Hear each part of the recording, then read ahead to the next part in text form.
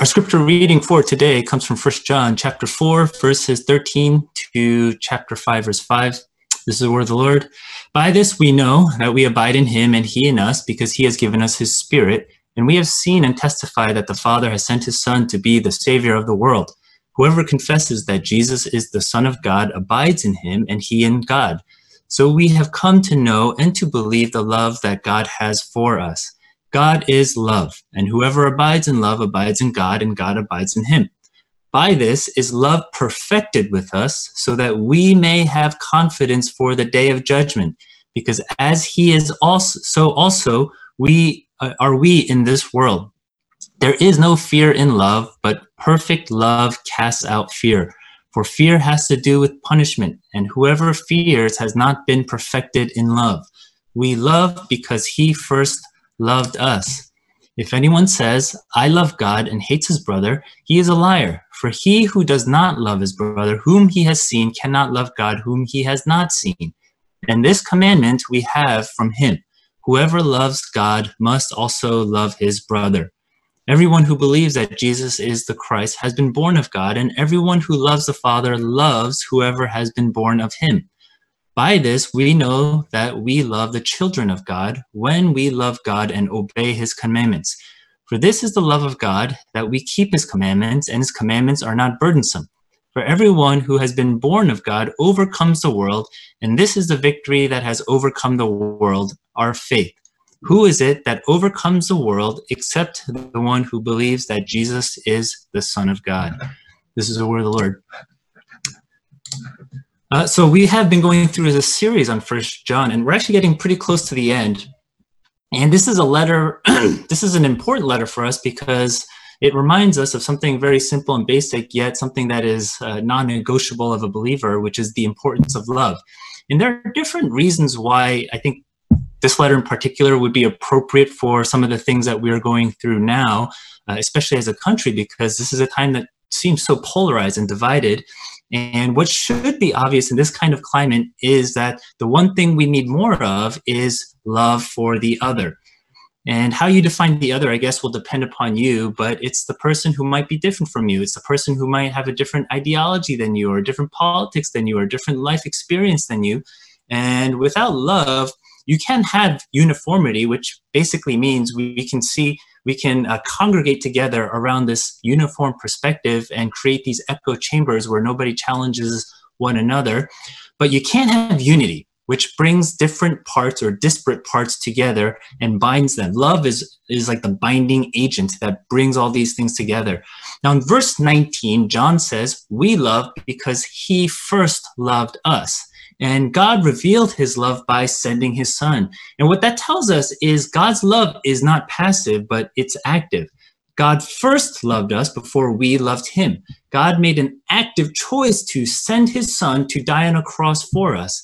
You see, a passive love would say, as long as I am not causing harm to someone, then that's good enough. They say, as long as I don't overtly offend someone or hurt someone, then I can tolerate a person. And maybe that kind of thinking can create passive aggressiveness, but God's love shows us that the nature of love is actually much more than that. If God's love were passive, and if he were to say, I won't actively harm you, but I won't send my Son to save you either, then we wouldn't actually be in a great spot. God's love has to be active in order for it to have any power to do what it does for us. And so love is active, which is the only way these different parts can be brought together and bound together. So I think about it like this. Love is like this magnetic force that attracts or draws these different metallic pieces together, and it holds them together. And just like a magnetic force, it always has to be this active force in doing the work of keeping things together. It's not enough to say, as long as that magnetic polarity isn't in the reverse and repelling things, then it's good enough, because if there is no magnetic force at all, what's going to happen? The whole thing falls apart. And so when it comes to the church, when it comes to the followers of Jesus Christ, obedience to the command of love is a non-negotiable, because that is how the world will know the love of God and how God's love will be made complete. Now, last week we focused on the source of love in God himself. And John says it again in this week's passage. He says, God is love. To know God is to know love because God is the very source of love. And the best way to know love is to know God. To know love outside of God doesn't mean you can't know love, but it does mean that you only know love in its lesser and derivative forms. And so if you are a believer and if you know God, then you know the source of love. And according to John, that makes a world of difference when it comes to being able to love one another. In verse 13 of this passage, John says, we abide in him and he in us because he has given us his Spirit. And that language of abiding signals that there is this deep, close connection between God and us that theologians may sometimes refer to as the mystical union. This union is something that is organic and personal and transforming. And the illustration Jesus uses, as Dan mentioned John 15, also from John 15, Jesus uses this illustration of the vine and the branches. And if a branch is organically connected to the vine, to a healthy vine, to a life-giving source, then it will necessarily produce fruit, like Miss Natalia talked about for the children, because the vine will continually feed the branch with its nutrients, the nutrients that it needs in order to grow. The only way it will not grow fruit is if the branch is disconnected from the vine. And therefore, if love is the fruit, then we will love one another because we abide in God and he abides in us. He has given us his Spirit, which is the only reason we can confess that Jesus is the Son of God. It's the only reason we can know and believe the love that God has for us. Now, throughout the series, I think I keep wishing I were a much better preacher because whenever we hear about the love of God, I think we should be moved to tears in our eyes. And even myself, I'm not moved to tears in my eyes, but really, it doesn't happen by way of the giftedness of the preacher, but we get touched by the love of God because the Holy Spirit ultimately illuminates the love of God for us in Christ. God has given us his Spirit, and with his Spirit, we have a person, we have a power, we have a presence, and we have illumination, and we have conviction, and we have faith. And ultimately, that is where love comes from. It's not generated within ourselves because that gets exhausting. Rather, the power to love comes from knowing the source of love in God. And there are implications for knowing the source of love. You can't say that you love God and hate your brother because that betrays the implications of what it actually means to know God. So today what I want to do is I want to talk a bit more about the implications of knowing God and what that should produce in our lives. Now, the first implication has to do with what John says about the Day of Judgment, and that's why we read it from the Heidelberg Catechism before, when it refers to judgment. Where does our comfort from knowing that Jesus will come back and judge the living and the dead, as it says in the Apostles' Creed? Now, in the previous passage, we saw that God's love is made complete when we love one another. And here John says John uses a similar phrase and says, love is completed or perfected when we have confidence for the day of judgment. That means we believe when there is a day of judgment, everyone will stand before God as our ultimate judge. And standing before any kind of judge is, it's not an easy thing to do. I remember many years ago when I was in seminary and I would drive back and forth from the Philadelphia area back up to northern Jersey. One time I was driving through, I guess it was around Trenton, and I got a speeding ticket. And, when I got the speeding ticket, I was driving, I think, 70 miles per hour because the speed limit was 65 miles per hour. But then the police officer who gave me a ticket, he wrote down that the speed limit was 55 miles per hour. And then I tried to, say, hey, I think this is not 55 miles. Anyway, so he didn't listen to me, and then he drove away. So I was like, oh, I have to dispute this ticket. And I had to go all the way to Trenton in order to do it. Other times I've been in court, usually what happens is you talk to an attorney or like the prosecutor, and they might say, well, let's knock it down to a lesser charge, a lesser fine, no points. And then you go before the judge, and then they read something, and you plead guilty to a lesser fine or a lesser charge. But for, I guess, whatever reason, maybe the courts in Trenton are a little bit different. When I went to this court, I actually had to stand before a judge and I had to present my case. And I'm not an attorney. I'm not used to standing before a judge and trying to make a case.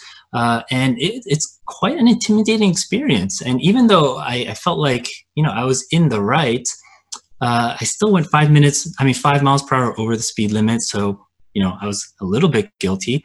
I pulled up data online from the internet about what the speed limit was in that area, but I wasn't 100% sure that that was the official data or the right data. And so think about it. If it's hard to be confident standing before a human judge over a tiny little speeding ticket, I can only imagine it would be much harder to be confident standing before a perfect and holy God as judge, trying to vindicate myself regarding the entirety of my life. But John says, when God's love is perfected with us, we have confidence for the day of judgment. Confidence for the day of judgment. I think Western cultures seem to struggle with this idea that God is a judge because it doesn't seem like it comports with the idea that God is love. And I think you can sense that in the ways our cultures try to create safe spaces. So safe spaces are said to be these non-judgment zones, whether it's this parent group, whether it's at the gym, whether it's in addiction recovery, these kinds of groups. The way that you make people feel safe is you eliminate any kind of judgment. So this place is safe because there will be no judgments upon you. But non-Western cultures don't seem to struggle with that as much, although I'm not sure if they would define safe spaces in the same way as Westerners do, but at least theologically, I don't think they have a big problem with the day of judgment in Christianity.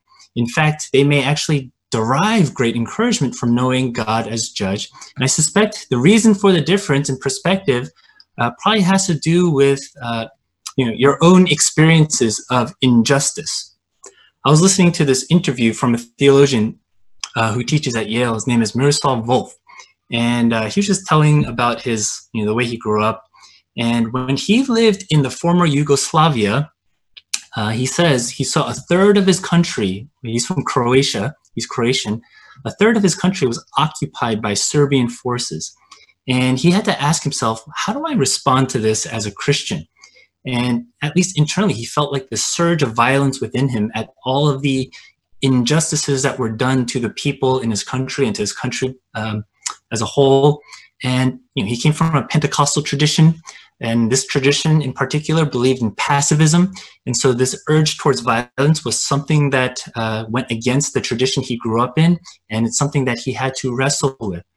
And eventually he realized that the only thing that would really make him feel like he could withhold violence was the knowledge that God would be the one to bring the sword on the day of judgment.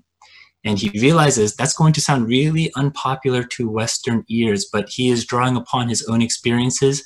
And he says what helped him, what gave him encouragement during those times, what helped him to restrain his own urge towards violence was the reality that one day God is going to come and judge all evil.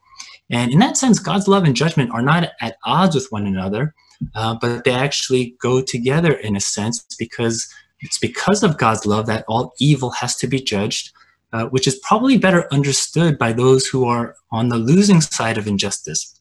And just to bring it back to our context, that's probably why churches, Black communities, and other communities who are oppressed probably have a better theology of justice than white communities or white churches, because they have experienced being on the losing side of injustice, and therefore the idea that God is judge informs or encourages how they understand how justice will actually be done.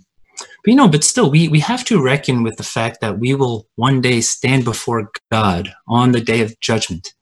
And how confident do you think you will be on that day? We haven't always been the greatest sons or daughters or brothers or sisters or fathers or mothers or husbands or wives or neighbors or employees or employers or citizens, right? We have often been motivated by selfish gain and self-preservation rather than love.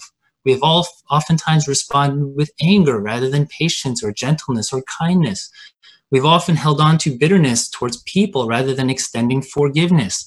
We've often been complacent to the plight of the poor and the outcast rather than being compassionate and sacrificial. And so if we are honest with ourselves, we should not be confident for the day of judgment. We should be frightened of the day of judgment. But John says in verse 18, there is no fear in love, but perfect love casts out fear. For fear has to do with punishment, and whoever fears has not been perfected in love. Now, I think people use this popularly to say, it's addressing all kinds of fears, but actually John is specifically talking about the fear of God's judgment and his punishment. So why should we be confident on the day of judgment? Why should we not be afraid at the prospect of coming and standing before God's judgment seat? The answer is this: because God is love. In that love, God first loved us, and he sent Jesus to be the propitiation for our sins when he died upon the cross. That's what we saw last week. In that love, we abide in him and he in us. In that love, he has given us his Spirit. In that love, we can confess that Jesus is the Son of God. In that love, we can know and believe the love that God has for us. And therefore, on the day of judgment, we do not come before an angry God ready to punish us for our sins, but because of Christ, we come to a God whose wrath has been exhausted. It was exhausted upon his own Son when he died upon the cross. We come to a loving Father who calls us his beloved children. And if that is who we come to on the day of judgment, there is no reason to be afraid, because there is no more punishment doled out on account of the sending of his Son into the world. That's why perfect love casts out fear. One of the ways you know that love is when you have confidence for the day of judgment and fear is cast out. And when that happens, God's love is made complete with us. Second implication has to do with our relationships. Verse 20 says, if anyone says, I love God, and hates his brother, he is a liar. For he who does not love his brother whom he has seen cannot love God, whom he has not seen. Now, this isn't the first time John has said something like this, and so this isn't going to be the first time I'm talking about it in the sermon series. But hate, of course, is evil to God, because every human being bears the image of God, and to hate or to insult or to murder a person is to attack an image bearer. Every human being is full of dignity because every human bears a likeness to the image of God. And John talks about loving a brother that we can see versus loving God whom we do not see. And I think part of what that means is that one of the ways we see God is by seeing him through his image bearers. So if we cannot love his image bearers, then how can we love God, who is the original image that all human beings reflect? John Calvin says it like this: it is a false boast when anyone says that he loves God, but neglects his image, which is before his eyes. So if you claim to love God, then you cannot hate one who bears his image. If you do, John calls you a liar and questions whether you really do love God at all, because loving God and loving one another go hand in hand. Now, I don't know if I've really hammered this home or said this explicitly, but let me say it here. When John talks about loving one another, you should know that he's actually thinking about the church. He's looking at it in a Christian context. He's talking about loving one another in terms of believers loving one another. And, John doesn't use the language of brother when he says you can't hate your brother to refer to your blood brother or your sibling. And I think that's probably obvious to most people, but the use of the language of family is intentional, because he is talking or thinking about your spiritual brother, or you could say spiritual brother or sister. In 5:1, John says, everyone who believes that Jesus is the Christ has been born of God, and everyone who loves the Father loves whoever has been born of him. And so the context of loving one another for John is for the people of God to love your spiritual family, or to put it another way, to love the church as the people of God. And that actually echoes what Jesus said with respect to his disciples towards the end of his life, when he tells them to love one another. Now, I can imagine some people would think, that sounds a little bit too exclusive if believers are supposed to love other believers. And maybe your expectation is for John to say you should love people in the world for some kind of evangelistic purpose. And I think that's true. And I think the Bible would affirm that. And we could look to other passages in scriptures to figure that out, because other scriptures talk about loving one's neighbor. But at least in this book, John is putting the emphasis on loving other believers. And for Jesus, loving one another within the church is actually what serves an evangelistic purpose, because he says that is how the world will know the love of God. Yesterday I happened to see this on social media, on Tim Keller's social media, but very providential. Is a great quote and it fits the sermon. But he says, unless the world sees people getting along inside the churches and between churches who out in the world don't usually get along, why won't they just think we are just like any other cultural or political group? And I think that's true. If there's a reason for why the world doesn't see the church as beautiful or the love of God as compelling, it's probably due to the lack of unity and the same kind of hatred that is out there in the world, the same kind of hatred that's based in social differences or ideological differences or racial differences or political differences. And if that's the case, why would anyone be drawn to the church at all if it's not genuinely or really expressing the beauty of the love of God in Christ? And so you see, therefore, loving one another, loving believers, loving the church, unifying the church around this common faith and this love that we have received is incredibly important in terms of testifying to the world regarding the love of God and showing the compelling beauty of the love of God. It is that important. Now here's a final implication, and we're getting near the end. The final implication of knowing God and his love is that his commandments are not burdensome. And that's what John says in 5:3. He says, for this is the love of God, that we keep his commandments, and his commandments are not burdensome. Now, that's a really interesting way, I think, to describe God's command to love. I think most people, when you hear the word commandment, you find it burdensome. And I think the reason you find it burdensome is because, you have to obey that commandment, or you have to fulfill some kind of expectation of that commandment. And the only way a commandment will not be burdensome is actually when that commandment is done from a place of love. Now, there was a story that I read in a book this week that I think illustrates this well, and let me end with this story. There was a man, and he was born in this small Midwestern town at the turn of the 20th century, but this man, he was actually born with a significant deformity. And therefore, when his mother and his father saw him, they rejected him and they refused to nurse this baby. They refused to love this baby, but they knew that they had to keep this baby because they were responsible for this baby.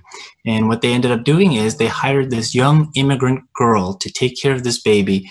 And this girl, who herself felt lonely and lost in this new world, embraced this baby. And so for the next 5 years, this girl raised the baby, showering him with love, looking into his eyes, touching this baby with a kind of tenderness that he did not get from his mother or father. And eventually, at the age of 5, what the parents decided to do was institutionalize the child, simply because it made more financial sense to do so, to institutionalize the child rather than pay this girl to care for him. And when they made that decision, this young girl grieved as if she had lost her own child. And she sang to him and she wept tears as she held this 5-year-old boy for the last and final time. And so what happened to this boy is he ended up growing up into a young man within the confines of these harsh institutions. And eventually, over time, his memories of this young girl had all but disappeared. The only thing he remembered was her name.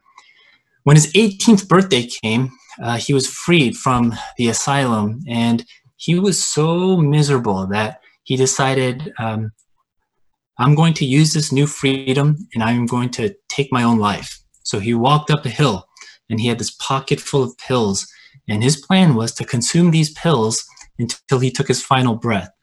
And upon that hill, he kept thinking to himself and reminding himself that he was someone who was unwanted, he was someone who was unlovable, and he said to God, why God, why have you hated me so much? Why haven't you ever cared about me? And at that moment, he was interrupted by someone who was singing behind him. He heard this voice singing, "God's mercy is wide, God's love is deep, and you, dear child, are loved." And even though this voice was so clear, when he turned around, there was nobody there. And he realized he was still all alone on that hill. But that voice was enough to make him realize he was not alone, and he ended up putting the pills back in his pocket, and he walked down this mountain. Now, as he grew up into an old man, into his 70s, throughout the course of his life, he was always trying to make sense of that voice he heard on that mountain. And in his old age, by chance, he got word that the name he had remembered or carried so near to his soul, that name of this young girl who had cared for him during the first 5 years of his life, that she was still alive. And so his wife encouraged him and said, "Hey, you should get together with her. You should arrange a meeting with her and have her come visit us." And he was like, "I'm not sure I want to do that because I barely remember anything about her. The only thing I really remember about her is her name." But at the encouragement of his wife, he did it anyway. So she arrives, and she is now in her 80s.